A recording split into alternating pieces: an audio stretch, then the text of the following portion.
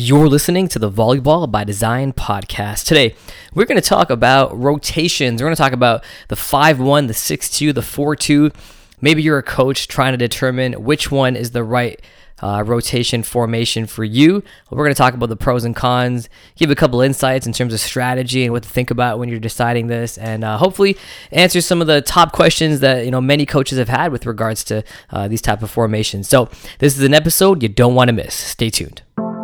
Hi, I'm Coach Brian Singh, and after a number of years coaching competitive volleyball and as the head coach of the biggest college in Canada, I've become obsessed with helping coaches improve their knowledge and skills of the game by teaching them how to coach efficiently and effectively to ultimately reach their volleyball goals.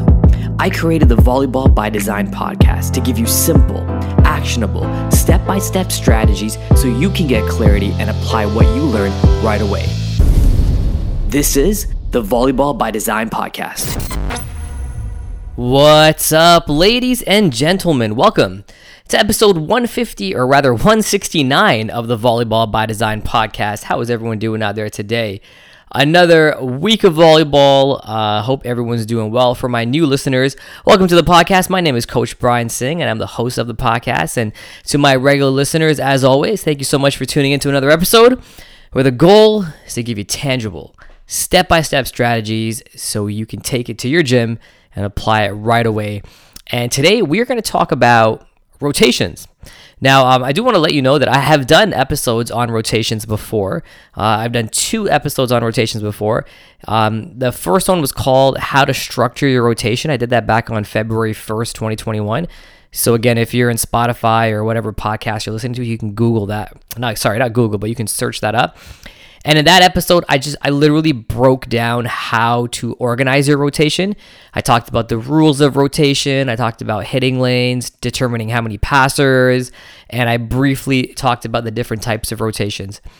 And then on May 2nd, 2022, I also talked about how to make your rotations more efficient.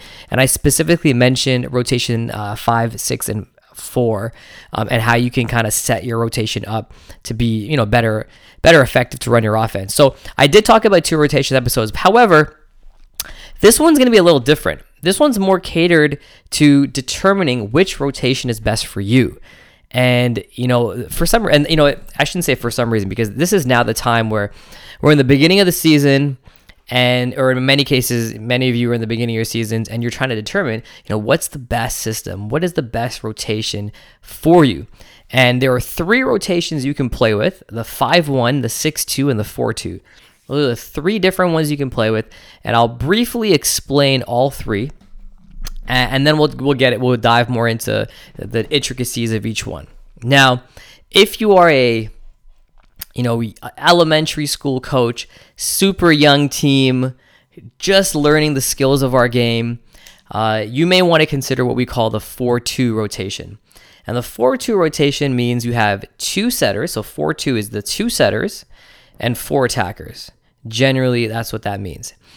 And all that means is that your setters, they start opposite of each other. So if you have a setter starting in position 2, the other setter is going to be starting in position 5. Okay, so exactly opposite of each other. And that way, when one setter rotates to the front court, the other setter is going to rotate to the back court. And with the 4-2, you want to have one setter setting either left side or setting either right side. It's the most simple offense that you can do as a 4-2, okay? And all that happens is that you have one setter, and normally the setter is in the middle in position 3, and then there is a right side, and then there's a left side. One in front, one behind. Very simple offense. Very easy for the passers to get the ball to a location, because they just have to get it up into the middle of the floor or the front of the net there. And that way, everything kind of revolves around that middle, and then the setter just goes behind or in front. And it's very, very simple, and that is really all there is to it. So that's a 4-2. I guess I can talk a little bit about it more. One thing that you might want to consider if you're planning on running a 4-2 is that, again, this is why I say it's at the very, very young age group you're going to do a 4-2, because there is no middle offense in a 4-2. In theory, there's normally not a middle offense. There is just one side in front of you and one side behind you. So one thing to bear in mind is that it's a lot easier to defend because you're only defending 2 hitters. That's it. You're not defending 3 hitters or 4 hitters. You're defending 2 hitters. So at the younger age group, the reason why this is okay is because, even though you're defending 2 hitters, the athletes don't know how to move efficiently yet, and it's better for the game you'll get more touches. It'll be easier to understand, and the kids will get a chance to play more volleyball. Now, you can modify this 4-2 slightly if you wanted to. So if you wanted to still run a 4-2, a 4-2 suggests that there's no backcourt offense. There's only front court offense. What you can do to take this a little bit of a step further is, instead of having the setter set from the middle of the court, the setter can set out of position 2, just like they would in any of the other systems, like a 5-1 or a 6-2. And all that happens is, instead of having a left side and a right side, you now have a middle and you have a left side. That's it, though. You only have a middle and a left side, okay? So you don't have a right side attack. If you want to experiment and play with having a faster offense in the middle and then a left side attack, this is something you can play with. And it actually could work, because the right side blocker on the other team, they're going to have a decision to make if they want to help pinch in. And the problem with the right side blocker helping to pinch in is that at the younger age group, they're going to have a tough time if they jump to then be able to get outside and make a swing if they decide to help in the middle. So a 4-2 with the middle attack could work as well, because if you're doing this type of offense, then I'm assuming that you're at a lower level, which will make the other team at a lower level, which is also going to be very difficult for them to defend by bringing that pin blocker over. Okay, so there is something to think about with the 4-2 if you want to. And at the younger age group, there's nothing wrong with doing a 4-2, by the way. Nothing wrong. Another thing you might want to consider is how many passes you're going to have. The other good thing about a 4-2 is that it makes your job easier when it comes to passing, because your setter is not pushing up. So like, if normally when you have a backcourt setter, they either have to be hidden or they're pushing up a player, taking a player out of the passing zone. And that's part of the job. But in this case, you could have 3 passers, you could have 4 passers. I mean, hey, you could even have 5 passers. Now, I don't recommend 5 passers because that's way too much people to clog up zones. And it actually becomes more of a disservice. It's like, what's that saying? You can't have too much of something or it's not good. It's like the diminishing marginal returns, I think, is the economics term. But it's like, imagine if you have one person mowing a lawn and then 2 people helping them mow a lawn. Eventually, if you have 20 people mowing that lawn, it's just chaos. No one's going to get anything done. It's not efficient. It's kind of the same thing. You don't want to have too many passers. So, anyways, I'm talking long about the 4-2, but that's kind of the main thing there. Okay. Now let's get to the 5-1. Yeah, the 5-1 is the most popular it's the most popular volleyball rotation in the world. And the reason the 5-1 is popular is because the 5-1, the 1, suggests that they have one setter. So you have one setter and everybody else is an attacker. Now, I don't like this term 5-1 per se, but I understand why they do it. The whole rationale behind 5-1 is you have 5 attackers, 1 setter, okay? But the reality is the way our game played is you don't have 5 attackers. You're never, ever going to have 5 attackers. And if you do, it's not efficient. The offense will not be efficient because that's too many. You're going to have 4 attackers. Always, always, always going to have 4 attackers, not 5. And on top of that, there's only 4 real hitting lanes in volleyball. There's not 5, there's 4. I mean, there's multiple hitting lanes, but you can only jam 4 hitting lanes at the same time. There's no such thing as jamming 5 lanes. And if you're playing with the libero, then the conversation's over. If you're playing with the libero, then you only have 4 attackers.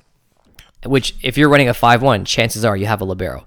So, yeah, if you don't have a libero, then you can run 5 attackers. But like I said, it's very, very difficult to run 5 attackers in our game because you're clogging too many zones up, and the offense will not run efficiently. Okay, so a 5-1 is when you have 1 setter. So every single rotation, you have 1 setter setting the ball.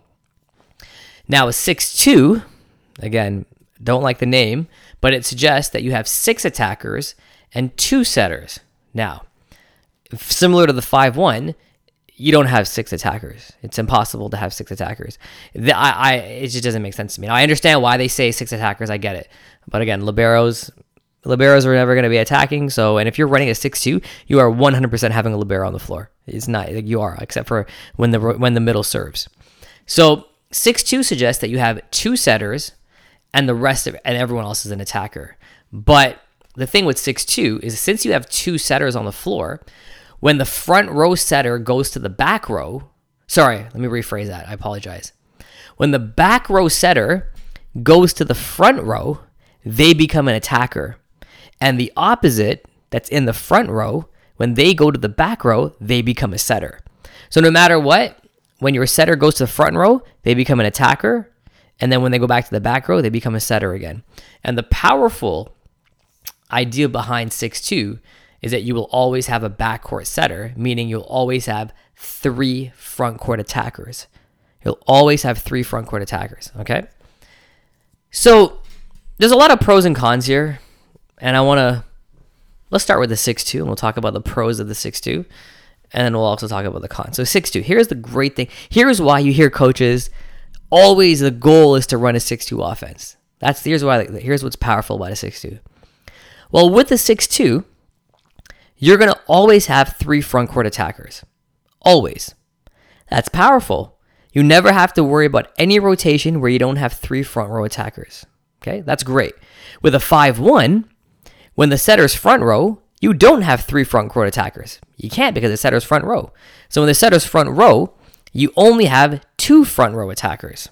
Okay, so problem number 1 for 5-1, but pro for 6-2. All right, and that's pretty much that's the biggest pro for 6-2, and that's why coaches want to try to run a 6-2 offense, is for that reason, to always have 3 attackers.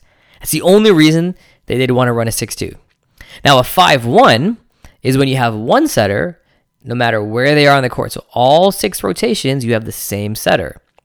And with that setter, when that setter goes back row, great. You have 3 rotations where there's 3 front court attackers. When that setter goes front row, well, now you only have 2 front court attackers, and the back court becomes even more important. So in the men's game, you see more 5-1 than 6-2. You always see 5-1. And in the women's game, you see a lot more 6-2 than you do in the men's game. And the reason for that is more so because in the men's game, the guys really, really utilize the back row. There's a lot of pipe in the men's game. There's a lot of C-ball and D-ball. A C-ball and a D-ball is a backcourt right side, aka opposite attack. That's what a C or D-ball is. In the women's game, it's getting more popular now, and you're starting to see more backcourt offense, which is amazing. But it's not as popular as the men's game, and because of that, since they don't have a backcourt C-ball, by running a 6-2, that solves that problem of always having a right side attack. Because a lot of women's coaches are worried that, well, if they run a 5-1 and the setter goes front row and they don't have any backcourt attack, then their entire offense is left side, left side, left side, hopefully middle 2. So their entire offense gets shrunk to 2 players versus when the setter's back row, you can have 3 front row players and then maybe a pipe. So that's kind of the rationale behind the 6-2. Now, here are some things you have to consider when you're running a 6-2 or a 5-1. Some things you got to consider. And this is probably the number one argument I will use to why a 5-1 makes more sense for many coaches. In our game, the setter touches the ball every time. Okay? They're the only player that is 99% of the time going to touch the ball every single time it comes over on your side of the floor. Because their job is to put that ball in a great location for a hitter to score. That is probably the most important responsibility on your team. Because without them, you don't score a point at all. So they have to be able to be very good at their job. Now, it's very unlikely that you have 2 people who are as good as each other be the setters. You're always going to have one setter be better than the other setter. You're always going to have that. And if you don't, man, that is phenomenal. Good for you. You could run your 6-2. Well, not yet. Hear me out first. It's almost like in football, you have a quarterback, and the quarterback's great. They come in, they get you to first down, and then they sub out, and then new quarterback comes in, tries to get you to another first down. Like, it just doesn't work. Why would you want to have any kind of discrepancy in terms of skill? And then on top of that, the quarterback is building that relationship with the receivers. They're on the same page. Well, the same thing with volleyball. Setters have a relationship with the hitters. They have that setter to hitter relationship. The hitters know what type of balls is coming from a setter. The setters also know what type of balls the hitters like. They know where to put them. Some players may be a little bit different than others. So they have these relationships. They have this style. To swap that back and forth every 3 rotations is a tough task. Okay. So number 1 is it's normally not an option where you have 2 setters that are the exact same. One setter is always going to be better, and you want that setter setting the ball. Why would you not want your best setter touching the ball every second time? It just doesn't make sense to not have that. And then the other thing, which is kind of like icing on the cake, when you have 2 setters, when you're running a 6-2, that means that when your setter rotates to the front row, they become your opposite hitter. And your opposite hitter is your best attacker who is not your best passer, right? The opposite's job is to score the ball. They don't pass. Their job is to score the ball and play defense. That is their job, which means they have to score the ball at a high clip. And not to mention, they're going up against the other team's left side and middle. And they have to score. So if you're running a 6-2 now, and your 2 setters are undersized, or even rather, one setter is undersized, and there's a mismatch on that side, then now you just put your team at a disadvantage for that rotation. So you got to think about it. It's very rare to find a setter who is also one of your better hitters. It's very rare. So that's why a 6-2, it sounds really nice to have 3 front court players that are attackers all the time. It does sound nice. But you have to have 2 phenomenal setters, or at the very least, they're literally setting on the exact same page. And also, they're your 2 best hitters who are not your best passers. Or you're doing your team a disservice by running a 6-2. Okay? So that's my take. Now, I've seen teams run 6-2s and it works, and that's phenomenal. UCLA ran a 6-2 when Micah Maha was their setter, and they had another setter. But Micah Maha, I think in the national championship game in his last year or second last year, he was swinging out of the left side for some sets. That's how good that player is. So they had a setter who was also one of their best left sides. Well, check. He could absolutely run a 6-2 with that setter, providing the other setter was good too, which he was. So Sproul was able to run a 6-2. Amazing that he was able to do that. So, we want to like factor these things in when it comes to running a 5-1 and 6-2. You got to do that. Now, I understand in the women's game, okay, maybe backcourt isn't as vital as it is in the men's game. Okay. Also, in the women's game, women's teams like to run that step, and if you have a backcourt setter, you cannot run that step. So the 5-1 may be a better suitor for you in that case. Okay. So and mind you, there are lots of teams who run a 6-2. And I know one of the popular beliefs, more so on the women's side, is if you don't have a backcourt that's strong, you don't have a C ball or D ball that's effective, well, that's a lot of pressure to put on your left side attack. Because that means that in 3 rotations, they're going to be left side dominant, very easy to read. So I understand why. If you have no C ball or backcourt attack, I understand why a 6-2 might be better, because then at least you can spread your offense. And even though it may not be one of your best opposites, as long as they're a decent hitter on a one-on-one situation and can score, that puts yourself in a good position. So, these are the things that I wanted to just bring to your attention. The 5-1, the 6-2, the 4-2. So let me just recap a couple of things here before we move on. So 4-2 is very, very basic, okay? Very basic offense. We're talking normally at the 4-2, you have 2 setters. They start opposite of each other. when one setter goes to the front row, they're switching to the middle, and then they're going to have a left side set and a right side set. So everyone's just passing to the middle of the floor.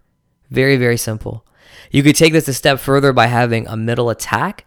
Same 4-2, but instead of the setter setting from the middle, it's from position 3, they're going to set from position 2, so you can have a middle attack and a left side attack. Okay, no backcourt, no C-ball. And then the 5-1, we talked about one setter. They're kind of running the offense. They're running the show. 6-2, great option if you can. 2 fantastic setters, and you got everyone else is swinging. You could do that as well. Again, they all have their own positives and negatives, I guess, if you want to call it that. But don't forget, okay, when you're sitting down determining whether or not, the 5-1, 6-2, or 4-2 is the right rotation for you, you have to look at the personnel that you have. Because don't make the mistake, I see some coaches say, all right, we're going to run a 6-2 this season because that's the best system. Well, there's no such thing as the best system unless you know what your player personnel is. Like, you got to know who your players are before you run any system. Do you know what I mean? So, like, if you don't have a good system, then, yeah, you're in trouble. You are in trouble, okay? Now, I know at the women's level in the NCAA, you guys get like 15 subs. So that changes the game right off the bat. So that's something you might want to factor in too. If you're allowed 15 subs, your rotations might look a little different because you can have DSs that come in off the bench. You can have serving subs that come in off the bench. So you might have a middle never serve a ball because of the amount of subs you can. So look at the rules. If you have 15 subs, maybe you run a 6-2 because of the amount of switching and subs you can do. So some things to consider the rules, like some in Canada and in majority parts of the world, I'll tell you, you only have 6 subs at the higher level. That's it. So you only have 6 subs. You really can't do much. So things like that you gotta be aware of. Okay. Listen, if you have any questions about what the best rotation for you is, or you want to bounce anything off me, shoot me a message on Instagram. Okay, Brian Singh _Coach B, and I'll definitely be able to help you out. If you're a DVA member, okay, I have a breakdown of rotations inside DVA. It's in the coach's blueprint. So take a look at that. Enjoy it. It's there for you. And I walk you through how to set up rotations, okay? And then in DVA members can also hit that talk to me button as well, and you can reach out to me and I'll get you a video response back. And yeah, and if for those other you guys, if anyone's interested in joining DVA, you know where to find it, digitalvolleyballacademy.com. Info is also in the show notes. You want to get more information on that mentorship academy that I run, yeah, go check it out. Okay, this is a little short one for you guys today, just a little quick one. I wanted to address the 5-1 versus 6-2 debate. I wanted to address it. I haven't addressed it much on the pod, so I dedicated an entire episode to it. I hope I gave you clarity on when deciding which one to run for yourself. I really hope I gave you clarity on that, because that's, at the end of the day, that's what I'm trying to do, and hopefully, we can take it from there. All right, reach out if you need anything. Thanks again. I'll see you guys next week on another episode of the Volleyball by Design podcast. Take care. All right, cue the music. Look, are you at the stage you want to be in your volleyball journey? How would it feel to get clarity on your training, and instead of taking months to get better, you could improve in weeks, if not days? When I was a young coach and player, I felt this way all the time. The truth is, after I got some great advice on how to be efficient, my learning curve grew exponentially. Let me show you how to be more efficient and effective in this game. I invite you to check out CoachBTraining.com for more resources that you can use to take your game to the next level. I look forward to helping you reach your volleyball goals.